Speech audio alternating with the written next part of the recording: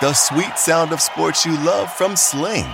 The collide of football pads. The squeak of shoes on a basketball court. The crack of the bat on a home run. The slice of skates cutting across the ice. But what about this one? That's the sound of all the sports you love, all at once. Starting at $40 a month. Experience it all live with Sling. At Bet365, we don't do ordinary. We believe that every sport should be epic. Every goal, every game, every point, every play. From the moments that are legendary to the ones that fly under the radar. Whether it's a game-winning goal in the final seconds of overtime or a shot on the goal in the first period. Whatever the sport, whatever the moment. It's never ordinary at Bet365. 21 plus only. Must be present in Virginia. If you or someone you know has a gambling problem and wants help, call 1-800-GAMBLER. Terms and conditions apply. It's the Locked On Podcast Network, your team every day. All right, welcome on to Hollinger and Duncan preseason predictions edition here. John joining me from the fine state of Georgia. And let's get rolling here. I think, to me, before we even get into predictions, I have found this the most difficult to predict season that I have ever encountered. Have you felt that way also? No, I don't think so. Well, I really don't, because these guys just played. Okay. Yeah. I mean, I guess there's something to say for that. You wonder about, okay. So here's why I think it's hard for me. Mm-hmm. Number one, you have eight teams that haven't just played, and I have no idea what to make of some of them. Those teams are harder. I agree, but those are also the least relevant teams. Well, then you also have a lot of guys who just didn't play at all last year, right? I mean, like Kevin Durant, if he's Kevin Durant again, that completely changes the entire scope of the league. If he's just like, kind of a lower end all-star, then, Brooklyn is a middling playoff team. If he's Kevin Durant, then they might be one of the top two contenders for the championship. It's really like, so there's that. Steph Curry is another one. I mean, and then there are a lot of these kind of mid-level teams that we just haven't seen together at all yet, who have like made some pretty nice moves on papers. Your Phoenix, your Atlantas, the Wizards, I think are going to be, they've got a little bit different of a group. So I don't know, maybe, and then the Lakers even, they made a ton of changes. Other than their top two guys, it's basically a whole new team. So that's kind of why I felt that. And maybe the other issue is just that, like, and the Bucks made a lot of changes too. They're going to be totally different, other than basically their top two guys, top three guys, Lopez. So yeah, I mean, I think I was having trouble. I think there is it's harder to find a favorite this year that I really, really feel confident on. I'm going to pick the Lakers, but so that's why I feel that way. But maybe I just need more experience in these things. So the thing we didn't have this year, though, was like the seismic personnel shifts of like LeBron going Cleveland to LA or Durant going Oak City to Golden State. Like we just didn't have, because free agency was a little bit of a dud that way. I guess I feel like there's less of that to digest, or even stuff like the CP Westbrook trade a year ago. We didn't really have anything on that magnitude this year. I know Westbrook got traded again, but there wasn't quite that level of blockbuster type stuff going on. Huh. Yeah, I felt like I just knew the Clippers were going to be awesome last year, right? Like, I thought the Lakers were going to be pretty good when they got AD. I don't know. I'm last year. Maybe it's just because last year kind of played out, at least in the regular season, kind of the way that I thought that it would. Mm-hmm. But obviously the bubble didn't. That was a little bit different. So, and then there's I guess the other thing too. You mentioned these guys just played. How real is that though? How real is the bubble? Like the Lakers just rolled through everyone, but they didn't really have to play anybody either. Yeah. And Milwaukee was dominant in the regular season. Clippers were dominant in the regular season. They look like shit. They changed things up a ton. Miami was awesome.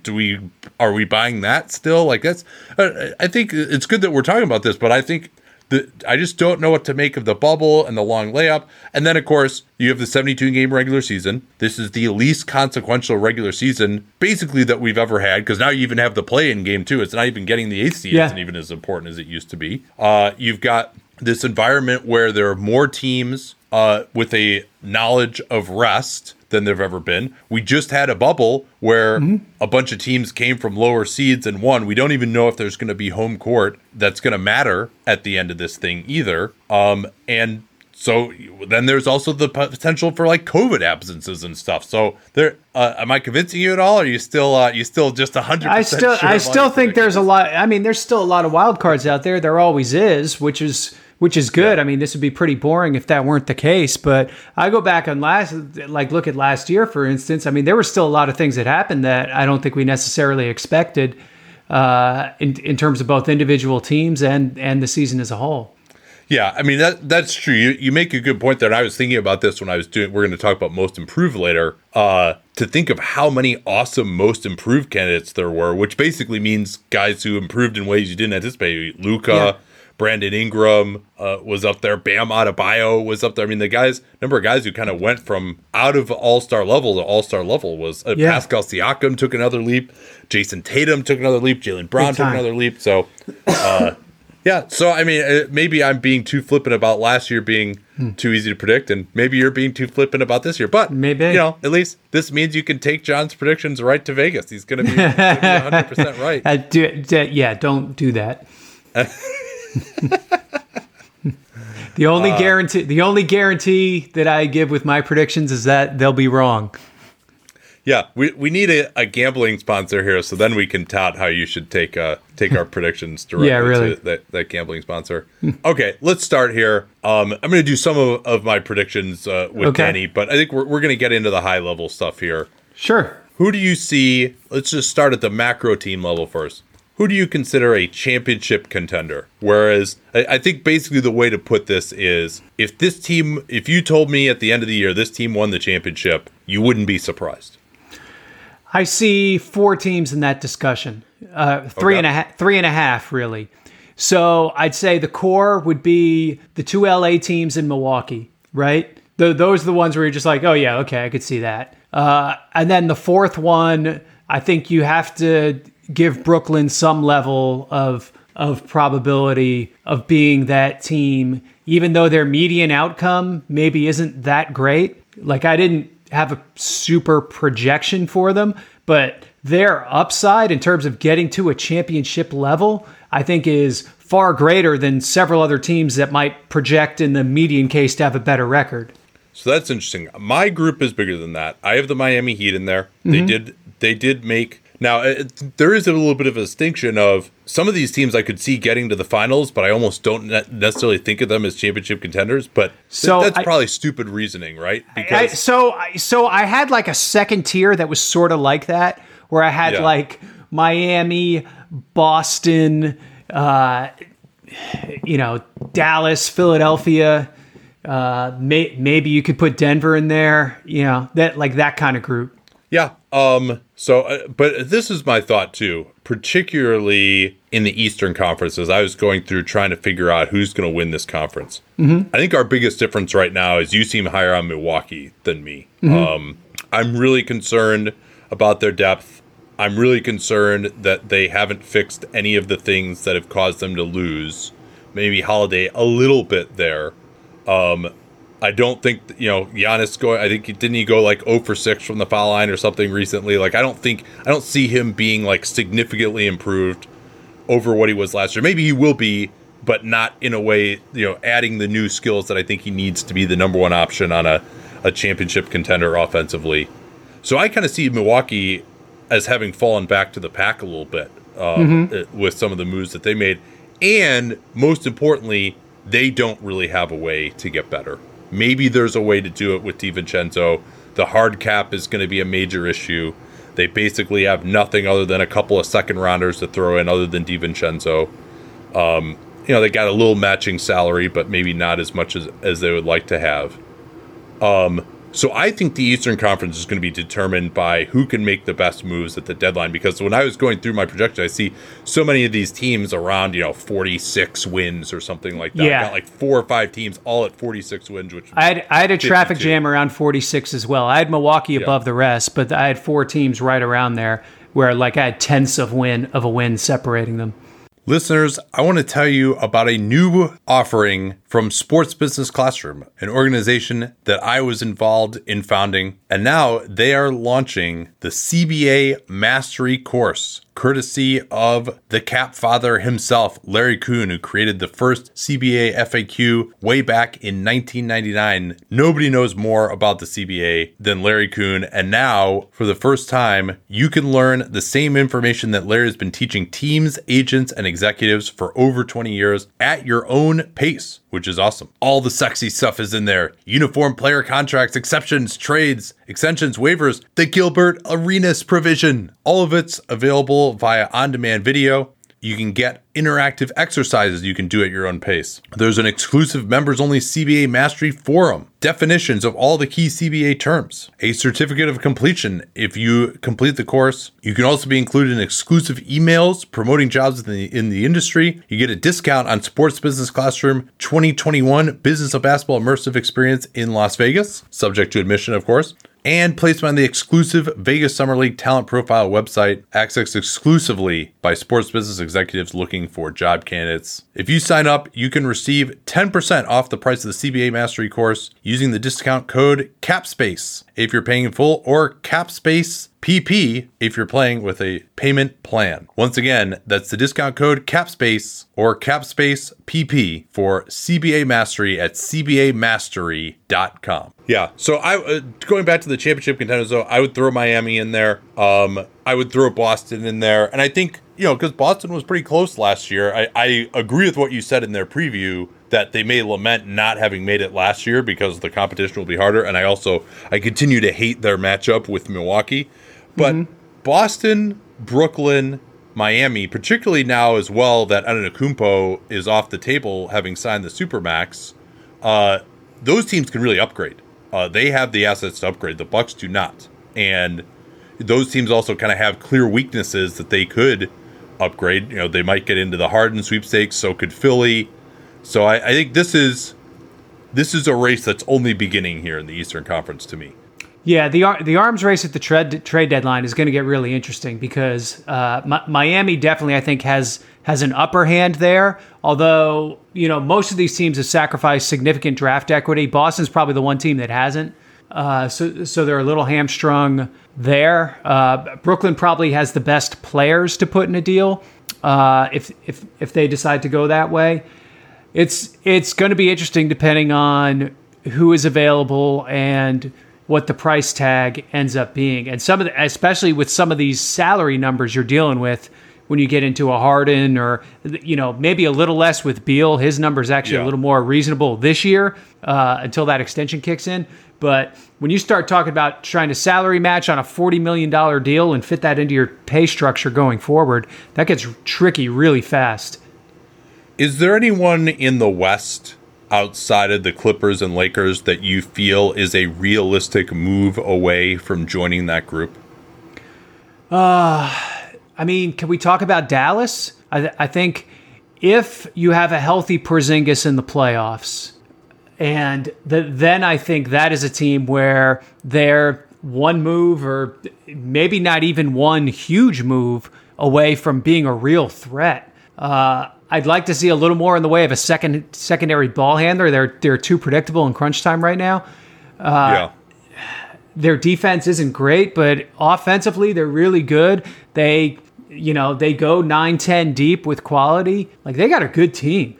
No, they do. I think they'll probably be my pick to be third in the West, although, that is just an absolute morass as well. We were talking about the East. It's kind of the same thing in the West. Yeah, I wonder who is reasonably available to them. I think they probably still are going to want to keep their cap space open unless they really get a superstar in a trade. Yeah. They don't have a ton of assets to throw in here. No, they don't because of the Porzingis deal. And they, their young guys are all right, but I don't think they're like needle movers in a trade either. So do they have enough to get in on Beal? Yeah, probably not.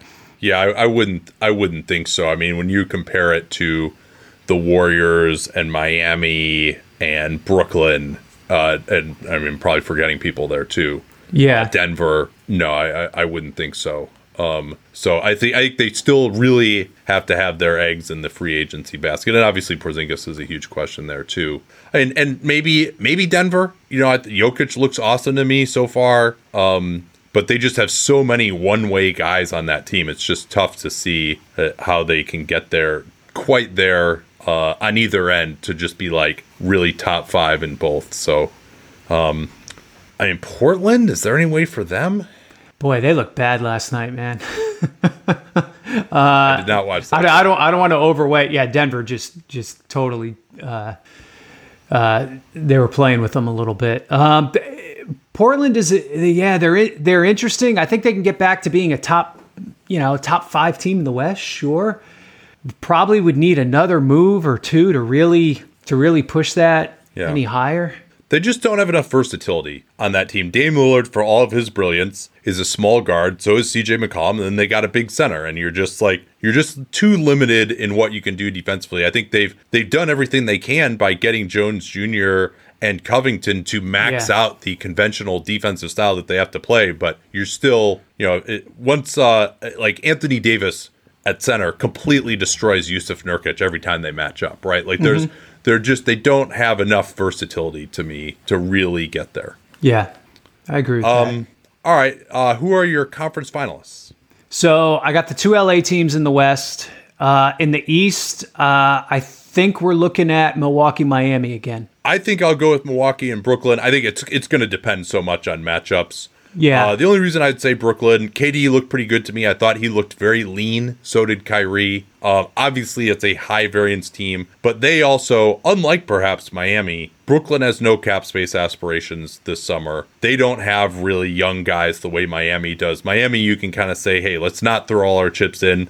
We keep building with this group. We just made the finals with guys like Hero and Duncan Robinson and Bam. Brooklyn, they got a 2-year window. I was talking to Brian Lewis, their beat guy for Dunked On last night, and he's like, they have a 2-year window because Kyrie and KD are both free agents in 2 years. And so they have all of the incentive in the world to throw everything in and build the team around those guys. So, but I mean, Brooklyn could easily implode. Yeah. I guess I'm playing it a little safe here. Kyrie making it through a season, I think, is always a wild card. Setting aside KD's, potential health issue.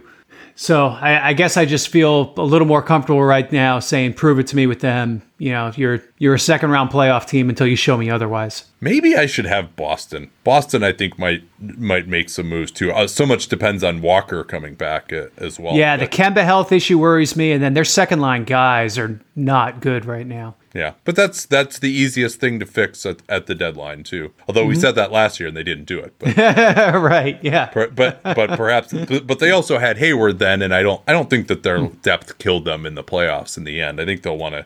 I mean, I think you go and this is something you probably did in team building. Is like, hey, we have some young guys we think can pop into these roles. Let's give them a chance earlier in the season. If they don't work out, we can trade a first rounder for Jeff Green at the deadline.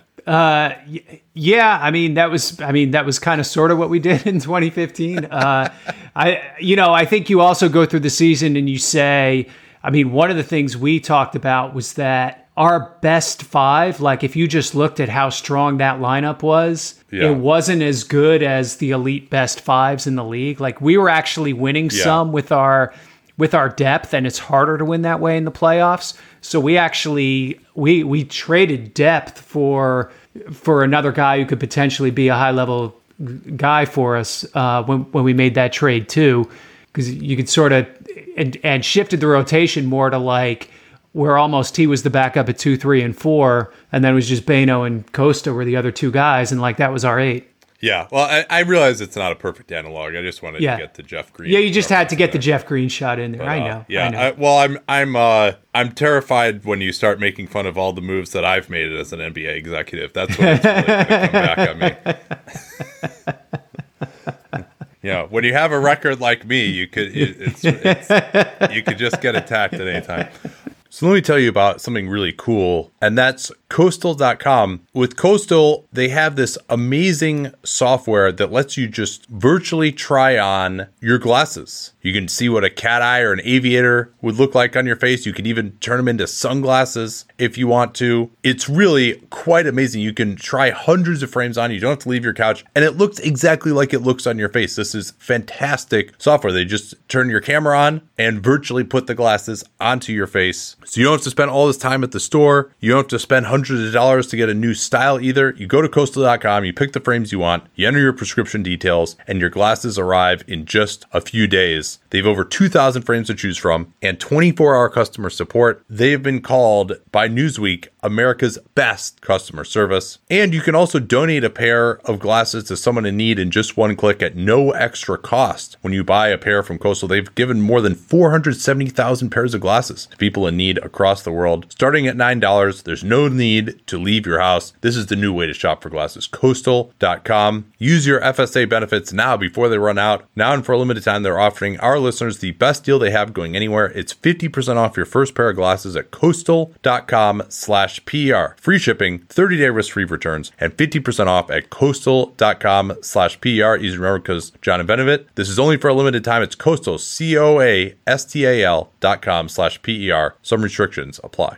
David Harrison here, the Locked On Washington Football Team podcast, celebrating with you a 21 grain salute to a less boring sandwich thanks to Dave's Killer Bread. I don't know about you guys, but when I eat pizza, I eat it for the toppings, not the crust. And when I eat a sandwich, it's for what's inside the bread, not for the bread. But when I throw a sandwich on 21 whole grains and seeds, thin sliced bread from Dave's Killer Bread, it is the epitome of addition by subtraction. That thin sliced bread lets me focus on what's inside the sandwich, but also adds to the sandwich with killer taste, killer texture, killer nutrition, a subtle sweetness, and a seed-coated crust. Dave's Killer Bread is America's #1 organic bread for a reason. It tastes so stinking good. Dave's Killer Bread is made with the highest quality organic and non-GMO ingredients and is power-packed with whole grains, fiber, and protein. Visit daveskillerbread.com to learn more and look for Dave's Killer Bread in the bread aisle of your local grocery store. Let's hit the chat here, and I think we need to start with the biggest question that we have. How do you evaluate Isaiah Hartenstein as a talent and his role in Denver? Best wishes from Germany. Wow. Okay, we got. I had to get that one in. I love it when people from overseas get in the chat. Well, I would say he's no Maxi Kleber, but he could do some stuff as a backup five. I think he's pretty limited defensively, but he rim runs pretty hard. He's not completely unskilled.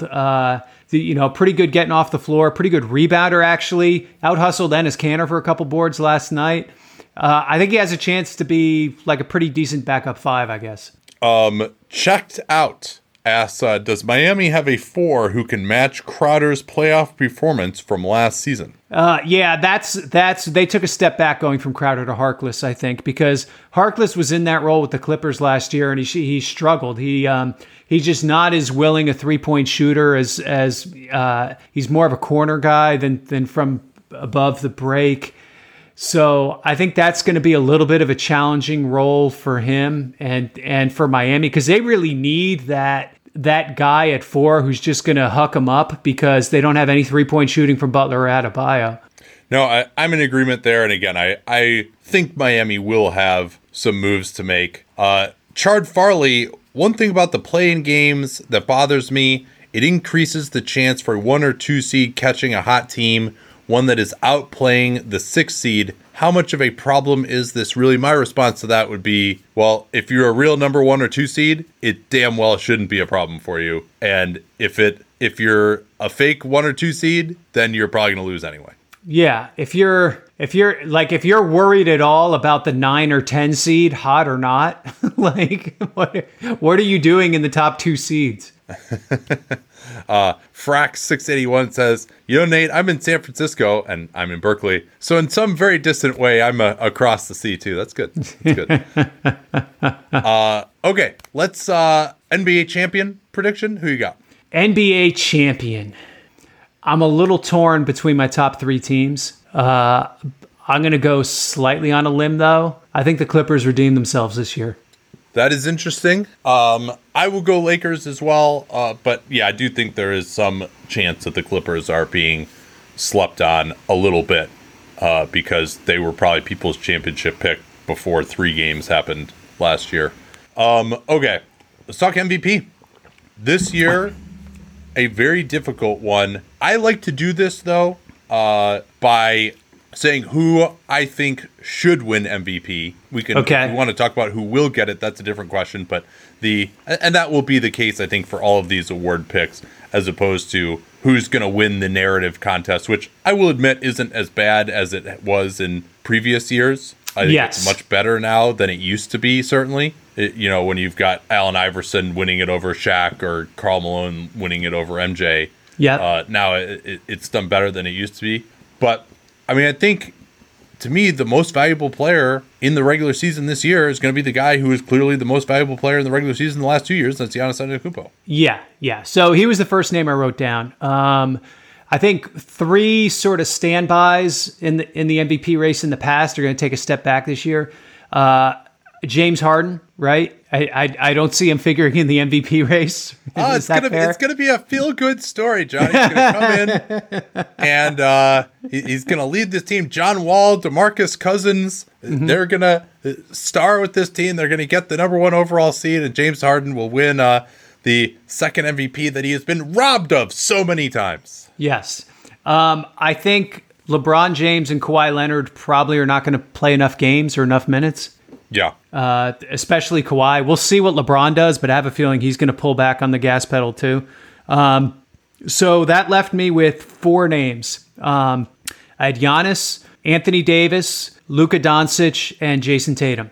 Jason Tatum. Oh, baby. So I can't put Tatum up there yet. I understand what you're saying because he has had a pretty meteoric rise. I just don't think he's quite there from a passing and a finishing standpoint. I'm completely with you. Yeah, that's the thing that would have to change to really give him a chance of like winning it, as opposed to like being the guy who finishes as the last guy on the first team All NBA. Yeah.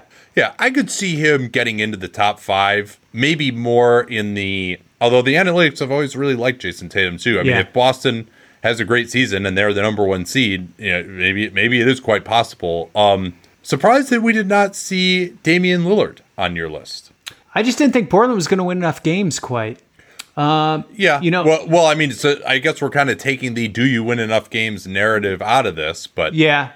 I didn't see him as like being one of the top 5 guys by a pure statistical ranking. Probably be in that kind of next group, him and Jokic and maybe 1 or 2 other guys. Yeah. I mean, he's taken, we thought he was maxed out 2 years ago, and then I thought took another step forward last year, although the team obviously didn't. Yeah. No, he was awesome last year. Yeah. Yeah. And then, if he takes another step forward this year, maybe he gets into that conversation. But I do agree that some of the other guys would have to falter. And then I think Stephen Curry at least deserves a mention here. Well, you got a couple interesting guys with Curry, with KD, even with Joel Embiid maybe a little bit, although he, again, probably won't play enough games, of guys who are kind of on the periphery but could work their way in depending on how they come back from last year.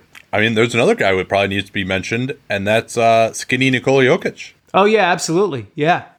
As I was looking at my list, I was like, maybe I should have had Jokic on there. But, I mean, Giannis Antetokounmpo had one of the absolute greatest regular seasons of all time last year. And I think he's also going to be asked to play more minutes and do more this year as well, because they just don't have the depth. Their backup front court is just a complete abomination at the moment. And so maybe he is going to play 35 minutes a game this year instead of 30. So that it seems like they certainly built the roster. Yeah, really. Yeah. That he was going to do that. And so, again, who knows what's going to happen with the 72 games and guys resting and potential COVID absences and all types of stuff like that. But I think it's the most wide open MVP race that I can remember in some time. More so, actually, from just the who will win it than who I think should win it. Yeah. Because I think there's going to be the fatigue with Giannis, obviously. Voter fatigue is really going to hurt Giannis this year. I think there's going to be a groundswell to give it to Davis if he's good. But at the end of I think Luka's going to win it. I think he's going to play almost every game. Dallas is going to be better than people think. Nobody's talking about them right now. I think Luka's going to end up winning it. Yeah, and he is, in fact, the favorite. I would say in terms of just who I think should win it as well, Luka and Giannis would probably be my top tier. And then, but they're really, you mentioned KD. I didn't even think of him. But he's the chance of him playing enough games are limited, even if he is at the type of level that he would need to be at. Okay, let's see. Any Brook Lopez MVP? Voter fatigue. Got that comment in here as well. I feel like the Bucks rim protection gets underrated with a potential Lakers matchup. What do you think of that? Well, that's interesting. I mean, their scheme probably is pretty well suited. It's better suited to play in the Lakers than it is to play in Miami, certainly. And that's the thing you worry about with this Lakers team and how they're built. Is there enough shooting? The answer was just barely yes last year. But you wonder about that as you get to the higher levels and as they play the Clippers, as they play Milwaukee or one of these other teams in the finals. If those teams can take away the rim, what do the Lakers have at that point? Well, I think the Lakers' rim protection will cause more problems for the Bucks than the Bucks will cause for the Lakers. And then also, the Bucks will be an awesome rim protecting team when they have Giannis and Brook Lopez out there. But is Brook Lopez going to guard Anthony Davis if they go with AD at center? And if you go just Giannis at center and Chris Middleton at the 4, then you're kind of, you're really too small. You don't have that advantage anymore either. And that also just puts a inferior player into the lineup for the Bucks as well. Like, they basically have to close with Lopez because your alternative is DJ Augustin. Yeah, they haven't made a move yet that gives them a sixth viable starter level player that gives them the ability to play big or small. That's the move they need. Yeah, I mean, like, are they going to just sign Wilson Chandler in March after the trade deadline or something? I mean, like, even they don't even have someone like that, right? Like, I mean, just a body who could be a combo forward. Right. Yeah. Just like Solomon Hill, just like somebody like that, right? No, Solomon they got Hill Torrey Craig. They got Torrey Craig, I guess, but his shooting in a playoff game might not be a great guy to have on the floor with Giannis. This episode is brought to you by 1010. You may have read about it in the New York Times or Forbes, and we're excited to tell you about it. 1010 is an exclusive collection of 10 one-of-a-kind engagement rings designed by 10 of the most distinctive designers working today. Using only diamonds responsibly sourced from Botswana, 10 design masters have each produced a uniquely beautiful commitment ring, launching exclusively on January 18th at BlueNile.com, and when they are gone, they are gone. We all know that the diamond engagement ring is iconic. It's a timeless expression of the deepest commitment between two people, and with 1010, it's been beautifully re-envisioned in the hands of 10 modern designers working exclusively with sustainably sourced diamonds. If you're making 2021 plans or looking for a unique and meaningful way to celebrate Valentine's Day, you're definitely going to want to check this out. Again, this exciting limited edition collection of diamond engagement rings launches on January 18th, and you can preview it exclusively at BlueNile.com. What's up, sports fans? Matt Peck here, host of Locked On Bulls, and I want to talk to you really quickly about another excellent podcast. Huge Fan is a new SiriusXM original podcast where stars talk sports. Each week, join host LaChina Robinson as she chats with your favorite celebs about childhood sports memories, game day rituals, the most heated rivalries, and more. And this new season features huge names like Anthony Ramos from In the Heights and Hamilton, Pat Carney from the Black Keys, Mel C, that's right, a.k.a. Sporty Spice from the Spice Girls, and even actress Michelle Williams talking about her love for our very own Chicago Bulls. Huge Fan is a fresh way to connect with your favorite artists, actors, and personalities about something we all understand, fandom. Huge Fan is now out on Pandora, Stitcher, Apple Podcasts, or wherever it is that you get your podcasts. And don't forget to follow the show or subscribe on your favorite podcast app so you never miss an episode. Okay, this is an interesting one here. I have no clue, in part because the surprise aspect usually drives a lot of this conversation. Mm-hmm. The Coach of the Year. Mm-hmm. Should we just throw out some candidates and then just try and pick one out of a hat? Because that's about all I've got here. So So I would say two teams that I'm higher on that I think the consensus are Dallas and the Clippers. So I would say Tyronn Lue and Rick Carlisle are the first two names I came up with. Usually it's a team that at least finishes in the top 5 in their conference, right? Like it's not going to be like Lloyd Pierce isn't winning Coach of the Year for coming in 7th with Atlanta, right? They would have to have like a top 4, top 5 record. What's that? What about Nate McMillan? He could really, when he turns things around. Interim coach Nate McMillan. Now that's a ballsy Coach of the Year pick. Yeah, Nate McMillan or Alvin Gentry in Sacramento. Oh man, yeah. Well, all right, we're getting ahead of ourselves here. Sorry. Don't worry, we'll get to this topic too. Yeah. So I mean, here's my list here. Maybe I'll throw people out there. You can comment on them. Mm-hmm. Nate Bjorkgren in Indiana. The potential is there for him to win, except that, I mean, they were 4th last year, and I don't see them repeating that. So, man. Yeah, I think he's going to have a hard time getting into this one.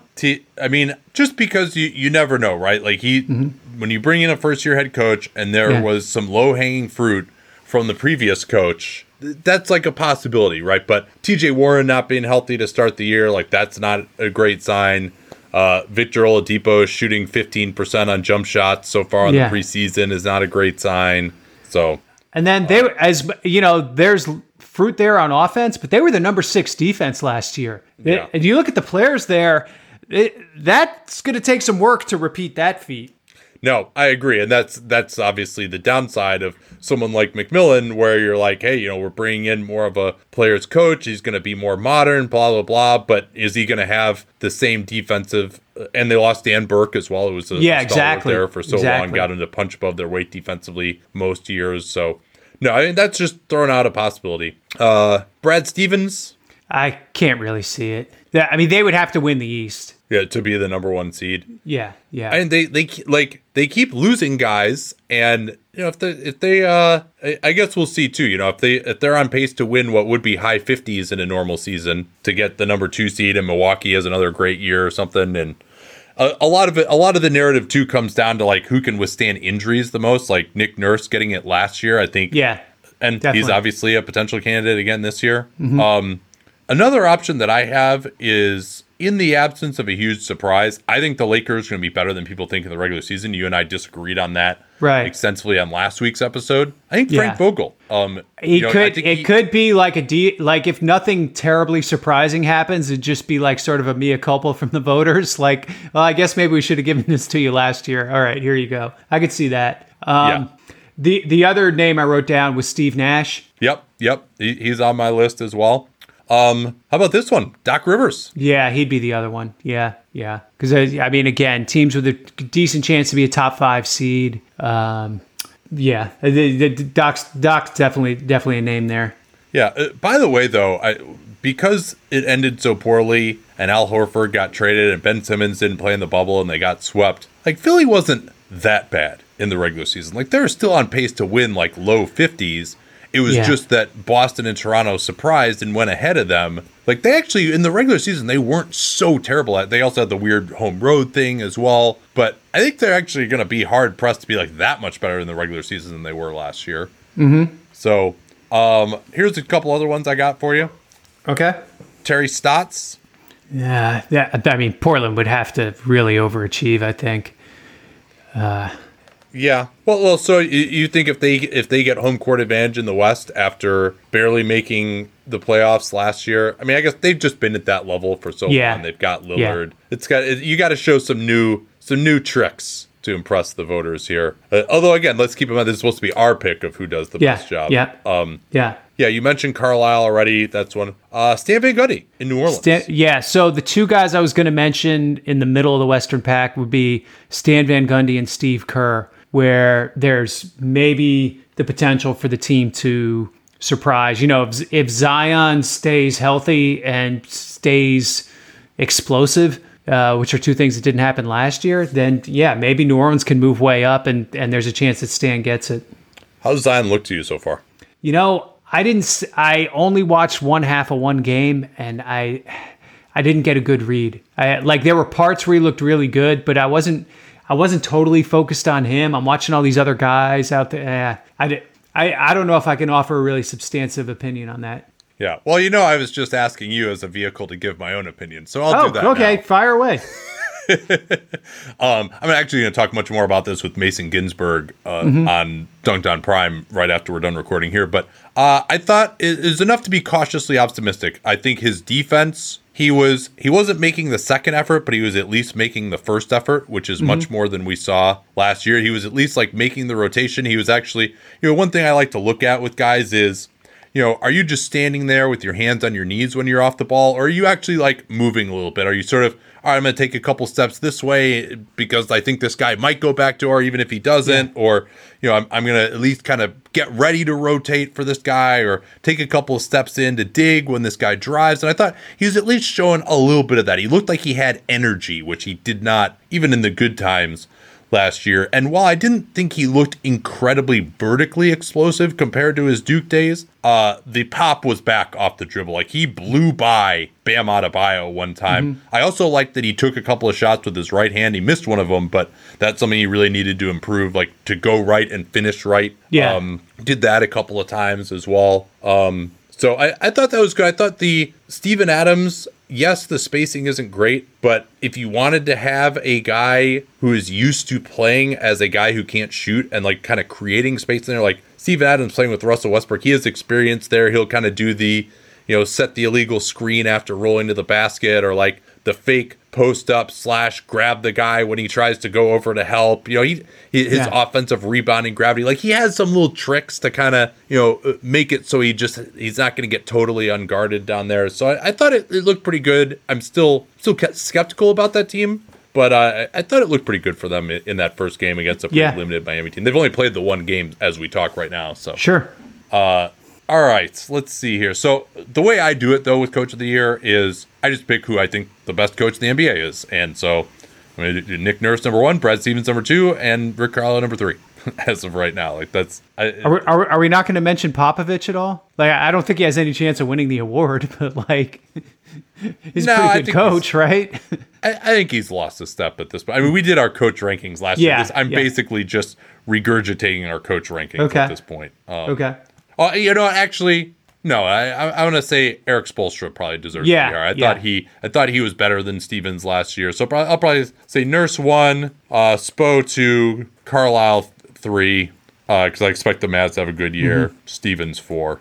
Built Bar is the best tasting protein bar. No longer must you make do with a protein bar that tastes like a small child took a bunch of sand from the beach, put it in a wrapper, and tried to pass it off as food. The flavors of Built Bar are amazing. Caramel brownie, cookies and cream, cherry barcia, lemon almond cheesecake. Those are the new ones. The classics like raspberry, German chocolate, peanut butter, double chocolate, peanut butter brownie. All these bars are covered in 100% chocolate. They're soft, they're easy to chew, but still fantastic nutritional value as well. Peanut butter, for example, 19 grams of protein, 180 calories, 5 grams of sugar, 5 grams of net carbs. And you can even get a free cooler with purchase while supplies last. Go to BuiltBar.com and use the promo code LOCKEDON and you'll get 20% off your next order. That's promo code LOCKEDON, the name of this network, for 20% off at BuiltBar.com. Now, the moment we've all been waiting for. First coach fired. All right. I got 3 names kind of on my hot seat list. Ryan Saunders, Lloyd Pierce, Luke Walton. I mean, Walton, they're financially committed to him, so they're gonna try to make this work. But if things go bad, I still think they might make a move there. Pierce is interesting because like if they do okay, he's totally fine, right? If they're on as long as they're on a playoff trajectory, he's totally fine. But if they stumble out of the gate, that seat gets hot really quickly. And then Saunders in Minnesota is sort of the same thing, which. It's like as long as they can be sort of average, I think he's basically okay. But they kind of look like shit in their first couple preseason games, and so you start wondering about that situation. Yeah, I think it would take just everyone being healthy and an utter disaster for it to be Saunders. But worth noting that Gerson Rosas, while Ryan Saunders was in the meetings that led to his hiring, which was always really weird, Gerson Rosas did not pick him. Yeah. There's also the dynamics of a potential ownership change happening, and maybe they just don't want to put a bunch of money on the books going forward. But Saunders, I'm sure, isn't making anything by coach standards. So he was. I mean, and certainly the interim coach won't be either. But it could be if there was a new coach hire. I see what you're saying after the season. But I mean, just the way it seems with them, it's like he has so much equity with that organization, and this is their first time being together with all these guys. He's got to meld in Anthony Edwards, who I haven't been particularly impressed with so far, and Towns and Russell. I mean, they have this is the first time this group has been together excuse. It would just have to be 2-15 or something. To where they're just like, there's no way this guy is the right guy for us, I think. I will add 2 people to your list. Okay. Scott Brooks, last year of his contract. Oh, okay. He is making $7 million, but it's only one more year. And obviously, that's the last. They've made the Westbrook trade. That's really the last card that they can pull before facing the Beal inevitability. They're going to suck defensively, so maybe they'll feel like they need to get someone else in there. But, that's one where, again, it's with Russell Westbrook there and Scott Brooks' relationship with him, they supposedly like each other. I don't see that happening. But, I mean, the other thing, too, is Warren Legary is not going to be happy about having a coach going into the last year of his contract, Scott Brooks, right? Like, he's going to want some kind of an extension. And if there's a feeling like, hey, this guy isn't that good anyway, he's not going to be back next year, why don't we just start trying out some candidates for next year internally who also would be nice and cheap if it doesn't work out with them. So And then I have one more. Yeah, go ahead. Sorry. No, go for it. James Borrego, I think could be a low key one. Well, yeah, I mean, I guess. I mean, they're going to be bad again, so there's always a risk there. But it's his third. See, the Hayward thing, they might think they're going to be good. Yeah, that's my concern. Yeah, and they won't be. Yeah, so that would be one. All right, let me throw a wild one at you. Oh yeah, Quinn Snyder. Oh no, I can't believe that. He just got an extension last year too, didn't he? Yeah, I think he did. If they start slow and they start navel gazing a little bit and seeing what the future looks like, if they are like only 8th in the West or whatever, and Gobert and Conley are about to be free agents, and I don't know. I could just see a scenario where that happens. I think that they would trade Rudy Gobert before they would fire Quinn Snyder. Wow. I think they really believe in his development. I think they want him to be around for if there is a transition. I think they want him to. And also the other thing too is they always start slow, it seems like, and then they always figure it out. And so he's kind of got that history behind him. I mean, maybe you know more about this from an inside perspective than I do, but they seem, I mean, maybe because of the new owner, maybe he'll go a little crazy. But I mean, I think he seems like such a stan at this point. Like I would be really surprised. Yeah. Yeah, but as I went through it, I mean, everyone else seems like is either new or just has so much equity. It seems like there won't be that many seats turning over, right? But we know somehow, some way, about a quarter of them will. Yeah, it seems like it's kind of cyclical these days, too. It's like you'll have the big turnover years, and then you'll have the non-big turnover years. What about JB Bickerstaff asks Wagers 404? So first full season, right? I think that would be too soon. Yeah, I mean, they basically hired him anew now. So, let's see. Yeah, I mean, to me, it comes down to either Luke Walton or Lloyd Pierce. And if the Hawks are fine, then I think it's... you know who we didn't mention was Dwayne Casey. I just don't think it happens because, I mean, what did he get, a 5-year deal at $7 million a year? He got 5 years at $7 million a year. Yeah. Now, I'm sure the last year is a team option, but that still means he has 2 guaranteed years left. So I would be shocked. I wouldn't be shocked. I mean, there's a new GM there, and it's a bad team. Like I wouldn't be shocked. Okay. Defensive Player of the Year. I've got 3 spots on my ballot here. I'm going to just throw them out there right now. Okay. Number 1, Anthony Davis. Right. Number 2, Rudy Gobert. Number 3, Giannis Antetokounmpo. Yeah, it's really hard to not make it one of those 3, right? Like, is there another player who could play themselves onto that ballot? I believe so. Yeah, I think so. I think Giannis is going to take a step back this year in voters' minds and ours. I think he's going to play more minutes. I think he's going to have to play with some bad units. I mean, I don't know that he's going to be a worse defensive player in the end. But also, Anthony Davis, to me, he proved in the playoffs that he's the best defensive player in the world right now. I think his impact that he had in the playoffs, I mean, if you just watch what he did against the Miami Heat, granted a more injured Heat team, but still, if you watch what Anthony Davis did against the Heat versus what Giannis Antetokounmpo did against the Heat, with arguably Giannis had more talent around him than AD did, and it was no comparison. Like, AD really was awesome. But yeah, so is that, are those the three that you would have as well? Yeah, I just don't know who else can play their way onto that esteemed a list. Like, I feel like those guys are just way ahead of everybody else. So here are my other candidates. Sure. I've got 4. Okay. Bam Adebayo. Okay. Now, Bam, I just don't think he's a good enough help defender to really get into this list for me. And Miami actually was not, even in the bubble, they weren't that good. Exactly. Yeah. I think he's gotten a little overrated. Yeah. Now, I have liked that they started him at center. You know, that's going to give him more of an opportunity to have an impact. I mean, people forget last year that he was starting at the 4 alongside Myers Leonard for a lot of the time. And he would play next to Kelly Olynyk a lot, too. I think they're going to try more to have him at center this year. Joel Embiid. Yeah, Embiid and Simmons both, right? Yeah. I mean, they have sort of, you talk about puncher's chance to get into that top 3. I know you're not as high on Simmons as I am. For me. Like, if you're not a big, you basically can't win it from my standpoint. That's my opinion. I know some people feel differently, but and I'm also just not as high on Simmons as a lot of other people either. I just don't. There are a lot of other wings I think I would take over him if I had to. Yeah, and then you talk about, like, are there guys who could like a Drew Holiday or an OG Anunoby kind of play their way into this discussion? I think that's going to be really hard. Can Draymond turn back the clock? That's another one on my list, and we haven't seen him in action yet because of COVID. But just seeing photos of him, he looks really skinny. He looks like he is like in the type of shape that he needs to be in. Granted he's 30 now, so maybe it's just gone.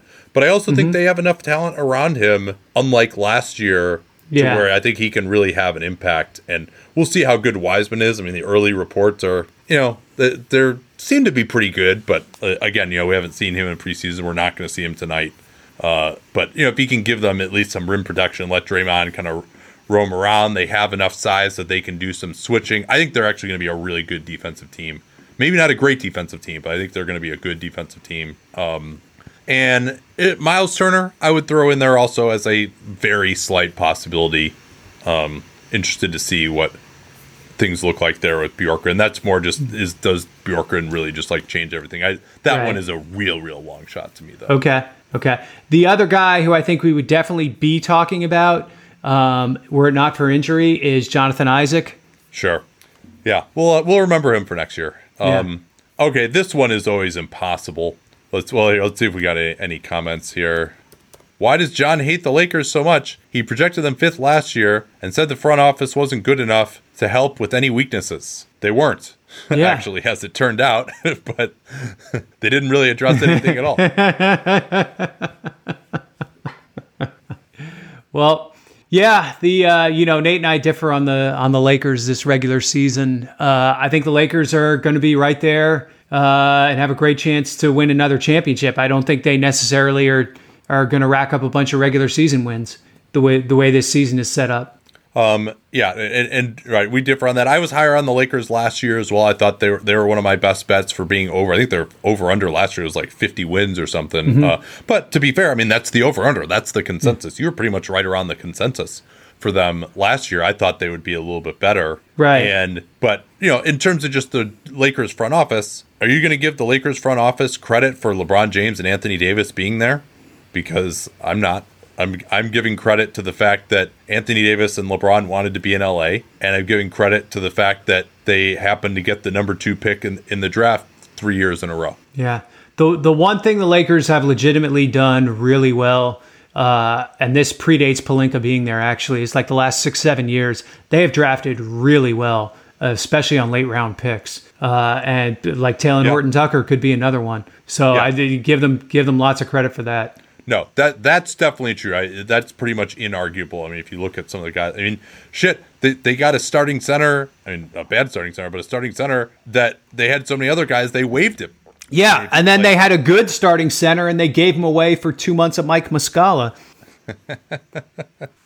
I mean, I think it's been a little better since Magic left, obviously, but they just seem to just give up a little bit too much on every transaction, and the Harrell thing just made absolutely zero sense to me whatsoever. Like if they had just gotten somebody else with that another wing or something with that Harrell slot, then I'd be like all about what they were this offseason. I think that was the one that really we were not happy about. Okay, so sixth man of the year, who you got? Danilo Gallinari. Yeah, I think he's probably gonna be my pick also, and because he's gonna play a lot, he's probably gonna close games. It kind of seems like it's trending towards maybe he'll be the 4 and they'll close with Collins at the 5. I know. Yeah, it seems that way, right? Yeah. Okongwu has been out. It's just hard to see him figuring too much. Capella, it's just, the big center, they always seem to find an excuse to take that guy off the floor at the end. We'll see how the other, your Reddish and DeAndre Hunters do. That might be a reason that they leave Capella on the floor and play bigger. And the fact that they can't stop any could also be. But Gallo, he's, and keep in mind too, the way you and I are doing this is who's the best player in the NBA who gives the most value to his team coming off the bench. It's not who scores the most points per game coming off the bench, which is how the award is actually decided. But that might also be Gallinari.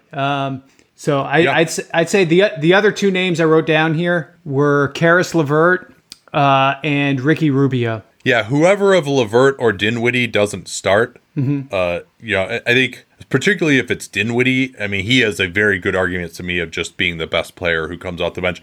I don't know that he's going to put up the numbers or have maybe the role required for that. Yeah.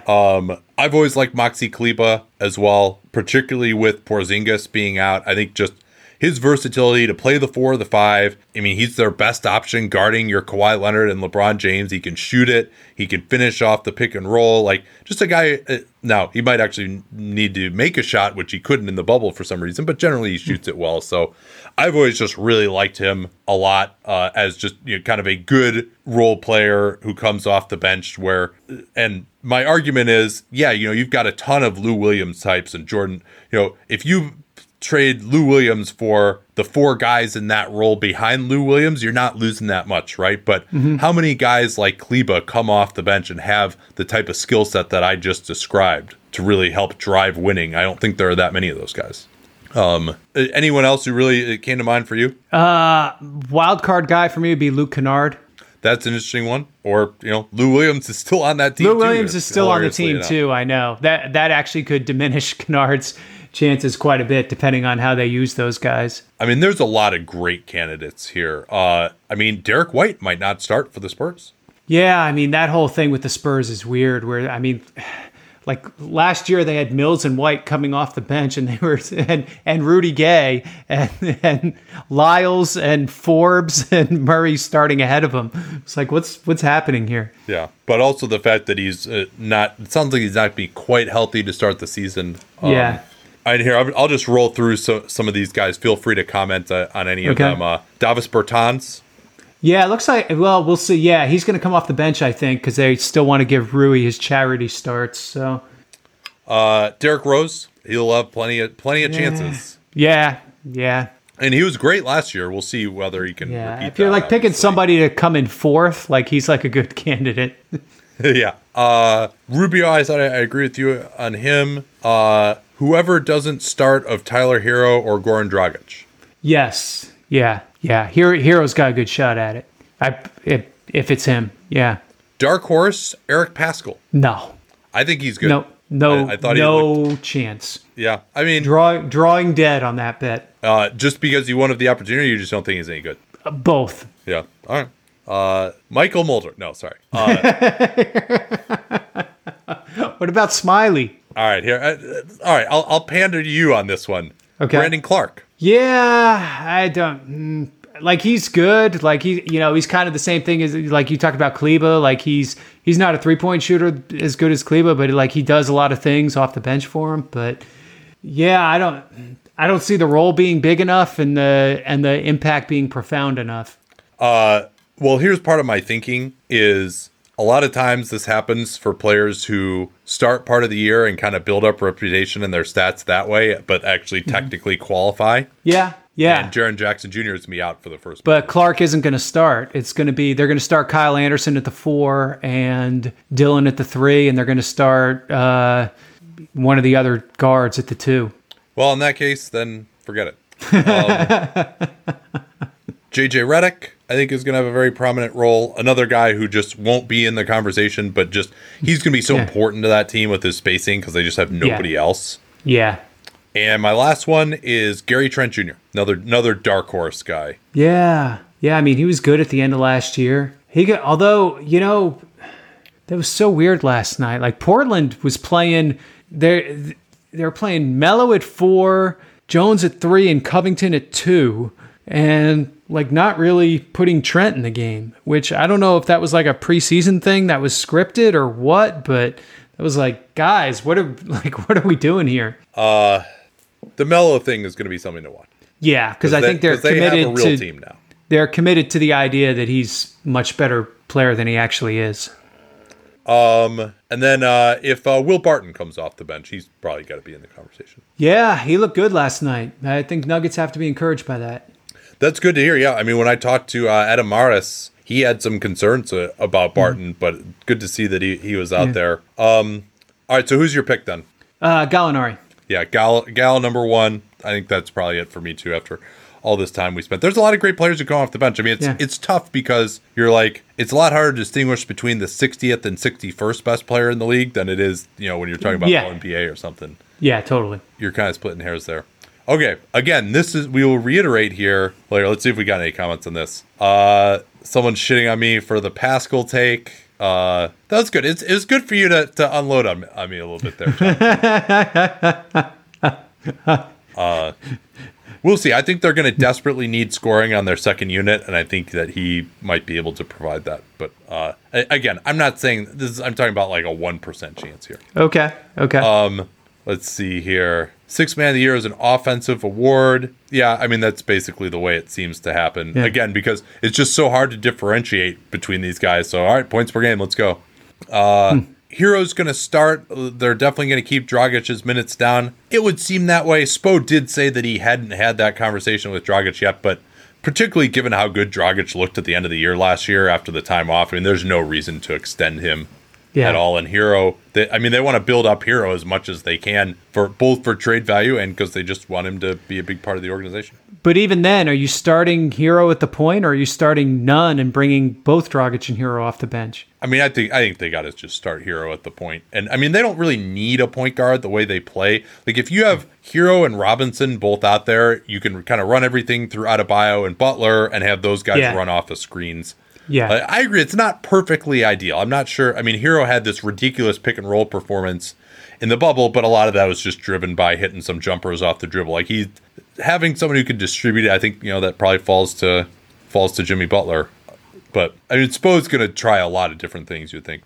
Okay, let's get to Rookie of the Year again. This is who we think will actually deserve it. My criteria, though, I'll kind of make a tiebreaker for who I think the best long-term prospect is as well, who has shown that. The Joel Embiid over Malcolm Brogdon in 2017 corollary. Yeah. But who you got? I think LaMelo's going to have the most touches, the most stats, and I think he's the most impactful player long-term.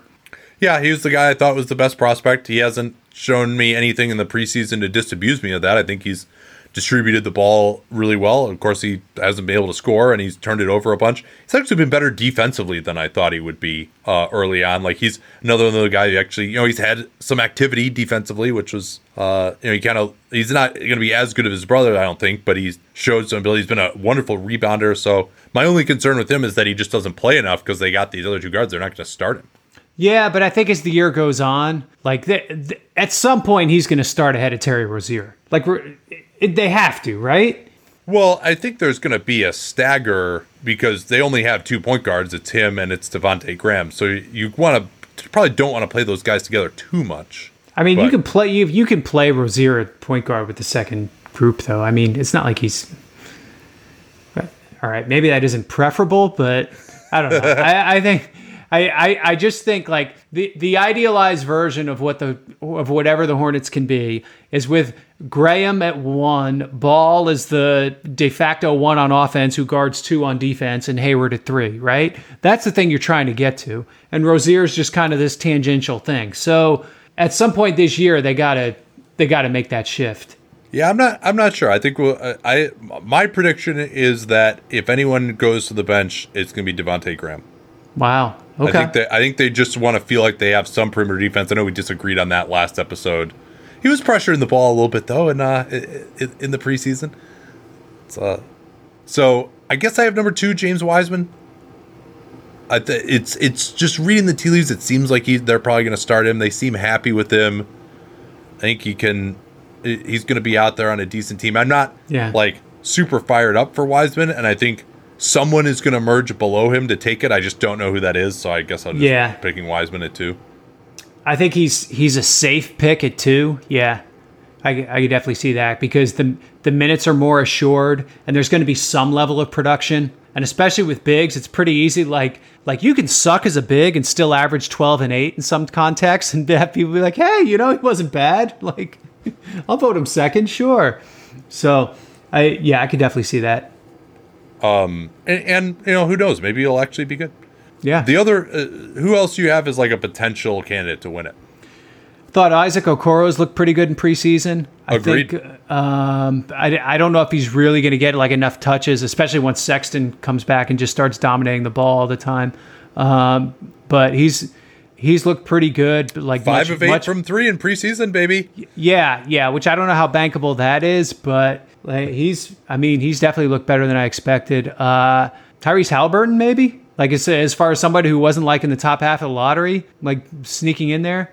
Yeah, I think it's going to be tough for him to play enough. I mean, like if the guy's not starting, it is tough to have him be Rookie of the Year. But I do think that could be one of those ones where he's going to be above his weight for types like us. I could see him figuring in the, being first team all rookie. I don't know about actually winning the award. Yeah, it's probably more likely.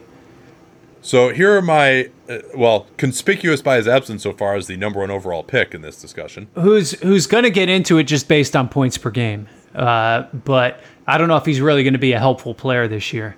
Early returns on that are poor.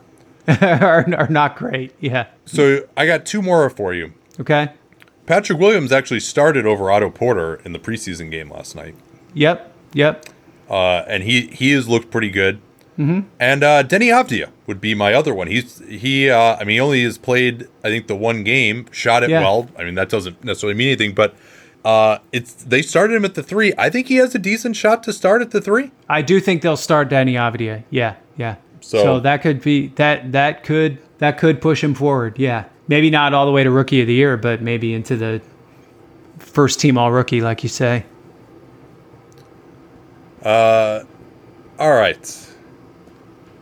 Most improved player. This is another completely impossible one. I'm counting the number. I have 20 guys on this list. Oh, okay. So I had one guy that I thought had a far better chance than the other 19 or so that you could list. Dante DiVincenzo. Huh. And he wasn't among the 20. Really? Yeah. I thought he was good last year. I didn't play a lot. He's going to start this year on a prominent team. And I think he's going to put up pretty good numbers in a significant role on a team that could have the best record in the league. So I think he's in a great position to win this. And I think he's like a legitimately good player too. Well, so win it in your eyes or win it in the eyes of the actual award voters? Oh, I guess in the eyes of the actual award voters. Yeah. Yeah, what do you think your own pick would be? Actually, let me address that first. I think there's no way he wins it. You just look at the history. Some guy who's just like a starter level of guy never wins it. Like, you have to have at least taken the leap to like being in all-star consideration if you look at the history. And look at, so it's like Pascal Siakam. Who was it last year? Was it Brandon Ingram? CJ McCollum. So I think you got to be at least a guy who's like, wow, where did this come from? This guy's scoring 20 points a game now, or this guy's an all-star.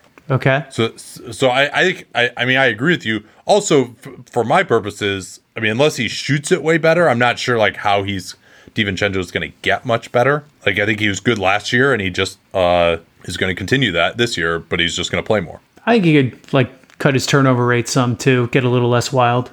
Yeah, and he's not going to be asked to do that much on the ball either. Anyone else that really stuck out to you on this one? Puncher's chance type of situation. Marvin Bagley.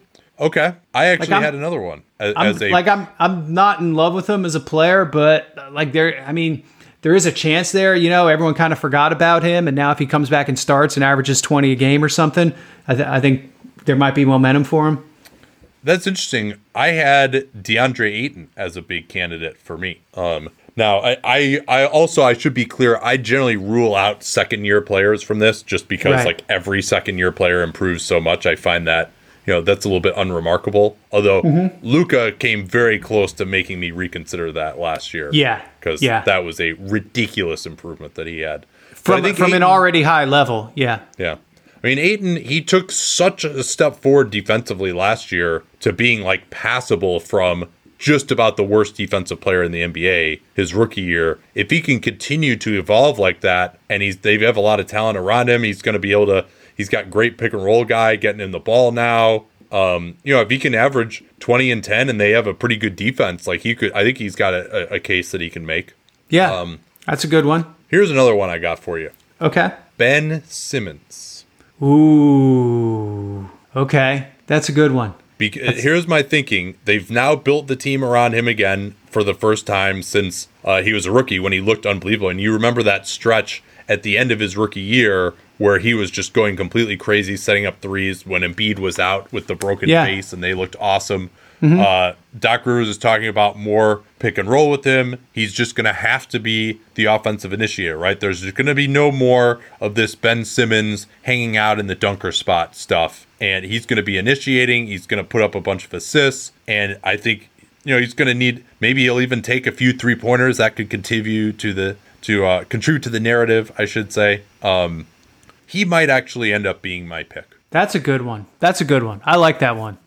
Who else you got? I'm struggling to come out because most improved player is essentially a surprise award. So it's like exactly here are the players I expect to surprise me, right? Like yeah. All right. Well, here I'll roll you through a few of these. I mean, it's like all of these are guys that like have like a 5% chance, right? Sure. Trae Young. Yeah. Okay. And there's just so much low hanging fruit for him with the defense, right? On being on a real team. Jason Tatum. I mean, if he gets into the top 5 in MVP, he could get it. Jaylen Brown could also. Jaylen Brown is going to have a lot more opportunities on the ball this year than he ever had before. That's a good one. Jamal Murray. Yes. Yeah. And in fact, I would put his teammate Nikola Jokic in there as well. If you just look at what he did, he's not going to win it because he was so awesome already in the bubble. But if he just does what he did in the bubble this year compared to his regular season last year, like that's pretty awesome. Yeah.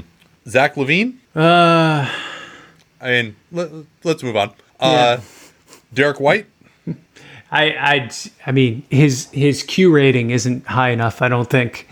Yeah, and he's going to start the year injured. Donovan Mitchell, another guy, breakout guy in the bubble. Yeah. Did make the All-Star team last year. He was the one who might win it for me, but wouldn't win it because people kind of actually missed the more subtle improvements that he had made. OG Anunoby is someone who's been on a lot of people's lips for this as well, with him potentially having a larger offensive role, particularly, too, if they're going to play more with him, or whether you want to call him or Siakam the center.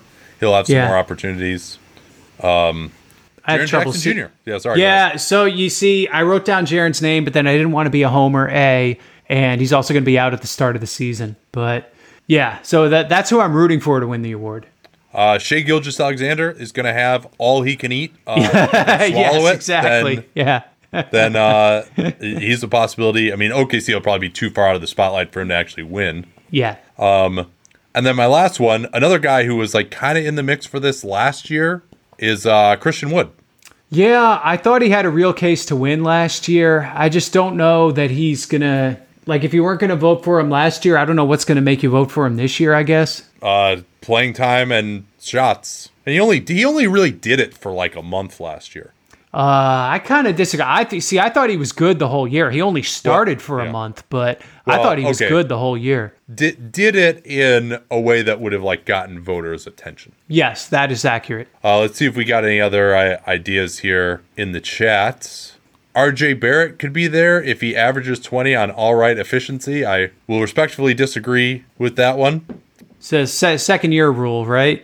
See, I wrote down RJ's name when I was making my original list, but I was like, well, it's just I'm just writing him down because he's a second year guy.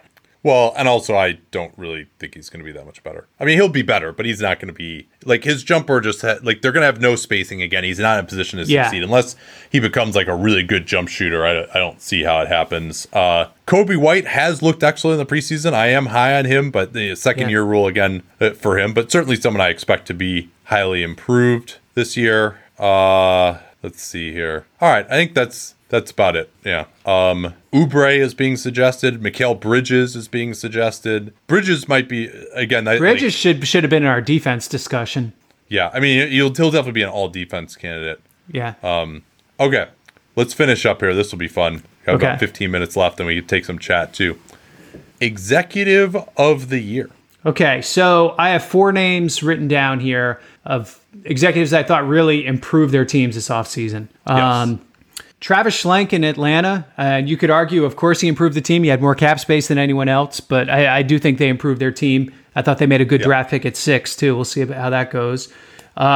Clippers, who won Executive of the Year last year and maybe wouldn't have if it had been held after the season, but I thought they made some really shrewd moves to retool this team. Daryl Morey in Philadelphia, the moves he made to optimize this roster around Simmons and Embiid. But the guy you have to give it to, even though they're going to have the worst record in the league, is Sam Presti, right? Yeah, I mean, he would be my pick. We'll see what ends up happening here, obviously. And also, I think, as I was saying at the very beginning of this, the story is not yet written, right? I think they're really, more so than a lot of years, there are moves out there to be made that could really vault a team into contention. And yeah, Daryl is definitely up there for me. Although, again, I'm like, are they really going to be that much better in the regular season? Like, did you say James Jones? I did not say James Jones or Jeff Bauer. No.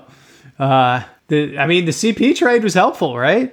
Well, and in terms of who will actually win it, I think you could see that happening. Now, I don't know how much respect his fellow executives have for James Jones. I think he kind of, they're another one of these organizations like the Lakers where they kind of make these moves that end up helping the team, but also still aren't as good as they could be. And we're kind of, anyone could have made these moves. I mean, just like some idiot analyst on a podcast was talking about this Chris Paul trade like weeks before it happened even. Yeah. So, yeah, that was, but no, I think there were a couple of weird things for them, more so last summer. But yeah, I mean, to me, the Suns wouldn't shock me if they got home court advantage this year in the West. Like that's totally in play for them. Yeah. And if that happens, you have to be pretty happy about that.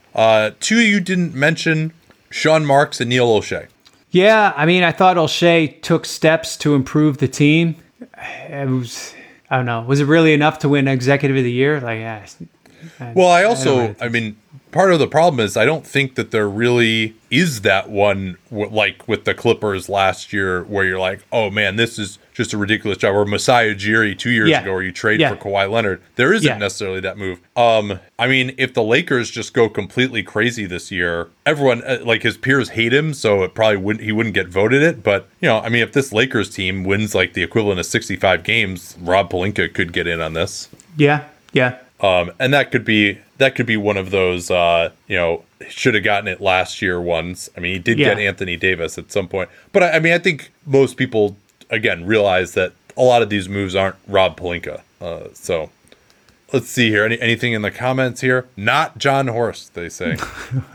Well, do you want to talk a little about the Giannis thing? We haven't had a chance to talk about the fact that he signed yet. I mean, it's only fair given that on the last episode we were talking about the gloom if he doesn't sign. Yeah, I mean, you look at, 3 teams with legitimate chances to be really good this year basically punted on their offseason to have a chance at Giannis a year from now, and now they don't. I mean that to me is the big story here, right? So in a way, like Giannis delaying this as much as he did helped the Bucks because they basically put handcuffs on Miami for all this time. Do you think there is any chance that this was like a 4-dimensional chess? Let's like convince these teams that we're coming like just to fuck them for this offseason? Doubtful. I agree. I mean, all of the reporting. I think it because having been in that seat, if you're Milwaukee, you're just like, sign this thing. Oh my God, like please. So I don't think there was any of that going on. Well, let me ask you this: how do you feel about the future of the Bucks now that he has signed? It depends on their commitment to pay into the luxury tax. They're going to have, obviously it's going to be harder for them to come up with depth pieces. Although the fact that they're a good team should make it a little easier for them to get like those minimum guys and whatnot. But it's still a little bit of a challenge on that front. They're not going to deal with the hard cap every year. That's just this year. I think they should actually try to stay below the tax this year so that they can pay into it each of the next three, which if you look at their payroll situation, they're going to have to. If they keep Holiday, which, I mean, you have to keep Holiday after you gave up all that shit for him. So it's an interesting situation they're in. The roster still isn't optimized to me. It's maybe a little better. There's actually a little more shooting when you look at like Augustine and Forbes and some of those guys they brought in, but still not great in that department. They still have work to do, basically. And very few assets to do it. And that's my concern is I'm not even sure that they're better this year than they were last year. To read Windhorst's story, I mean, like David Griffin just absolutely took them to the woodshed in that Holiday negotiation. No doubt about it. No doubt about it. And you know, who are they bidding against at the end of the day? I think. Yeah, that's a tough one because I think they clearly overpaid for Holiday. Well, and the description of it's like, well, then he was like, oh, we need George Hill to do the deal. Oh, really? Really? You needed George Hill? The guy that you immediately traded away for nothing? That guy, you needed him? There's no way we would have done it without George Hill. Are you fucking kidding me?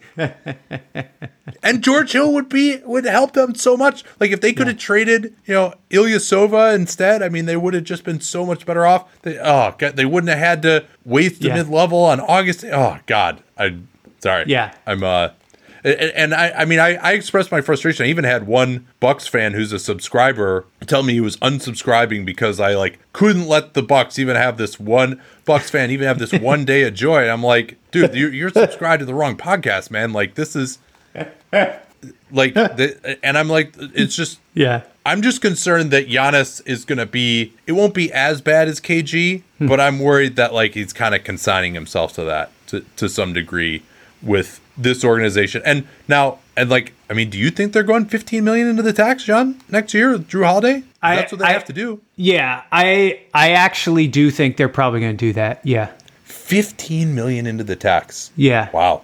Yeah. Okay, if they do that, I will eat my words. I mean, I don't really see another option for it at this point. But yeah.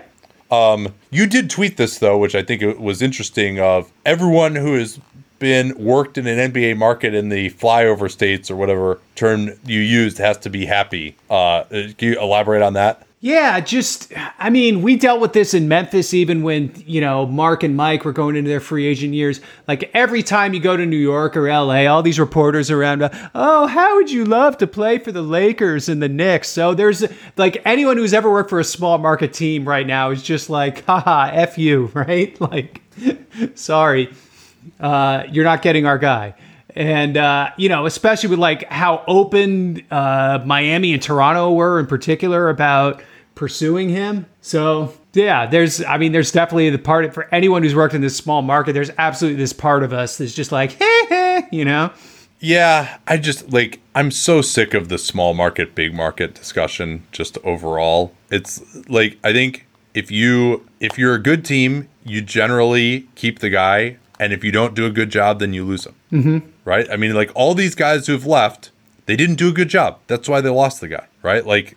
I think there's some truth to that, depending on the guy. Yeah. We were able to keep all our guys in Memphis. All our core four, all four of them became unrestricted free agents or had the ability to. Zach actually extended twice before he could opt out. Right.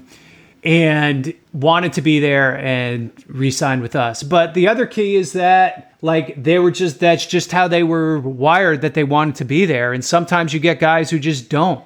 And there's not a lot you can do about it. Well, respectfully, I will say this too. And they all look at the same four markets, right? Yeah. None of them are I've just decided I'd rather play in Utah next year. That never happens, right? Yeah, I think when it comes to getting guys, that's where it matters more than keeping guys, which I think you've said before as well. I'll also say this, though, respectfully. Marc Gasol and Mike Conley, those were guys who were not, top 5 players in the league, right? Like, those are guys where that 5th year at the point they were at in their careers really mattered, and which is good, right? I mean, that 5th year... No, it helped. I mean, the 5th year definitely helped on both of them. We did a partial 5th year on Mike's, which became full after he met some with 22 criteria. million out of 34 million guaranteed, right? Yeah. That was one of the odder ones. I would love to know how. We don't have time for it now, but I'd love to know how you decide to negotiate. I can't remember how he ended up at that number. Yeah, that's quite a thing. No, the other thing with Mark's, I mean, he was first team All NBA the year he became a free agent. So there were definitely teams circling. He just wasn't really that interested in them. There also wasn't really anybody good who had space in 2015. I guess the Spurs was the only one. The Spurs who went with LaMarcus. Did the Knicks have space and were just not good? I think that was the situation. I mean, that's been the situation. That's usually the situation, right? Yeah, probably. What did the Spurs or Toronto do to Kawhi? Well, Toronto, he got traded there. He didn't have that much equity with the organization.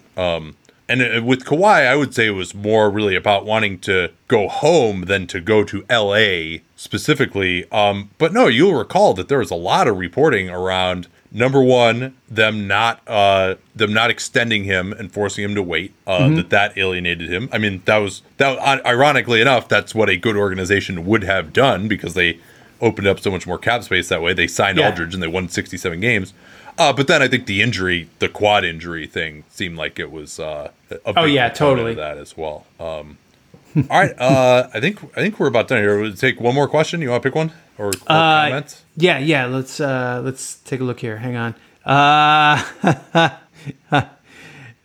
Will the league reform the Supermax? Forcemaster 999 wants to know. I think they would have if Giannis had left. I think now they won't. I think this lets the league declare victory on the Supermax. Yeah, I mean, I never cared for it. I always thought that you should just be able to get the 35% max as soon as you come off your rookie deal, and it should be available to everyone. And there shouldn't be this like why you want to shunt all of this extra money into guys who are in decline at the end of their careers. I don't really understand why you'd want to do that. But of course, they're never like that first max is the quote unquote fun max, right? Like. And everybody will be wanting the 35% max when they come off that rookie scale deal. And so that'll complicate the negotiations and owners aren't going to want to do it. But it really would just make much more sense to actually have the best players who are in years 4 through 8 of their careers. That's usually most players' primes. Be getting paid the most. But it should be the opposite. Yeah. All right, well, this is fun. We may do some streaming every now and again on Twitch. I'm not sure if we're going to continue doing this, but we definitely are not going to do it for the next couple of weeks as they are off for Christmas. But thanks so much for supporting. Obviously, we'll be doing Twitch streams as well, doing them for live games. And listen to this podcast, subscribe to Dunked on Prime, and read John at The Athletic. We will talk to you all next time. Till then. Want the same expert advice you get from the pros in the store while shopping online at DiscountTire.com? Meet Treadwell, your personal online tire guide that matches you with the perfect tire for your vehicle. Get your best match in 1 minute or less with Treadwell by Discount Tire. At Bet365, we don't do ordinary. We believe that every sport should be epic. Every goal, every game, every point, every play. From the moments that are legendary to the ones that fly under the radar. Whether it's a game-winning goal in the final seconds of overtime or a shot on the goal in the first period. Whatever the sport, whatever the moment. It's never ordinary at Bet365. 21 plus only. Must be present in Virginia. If you or someone you know has a gambling problem and wants help, call 1-800-GAMBLER. Terms and conditions apply.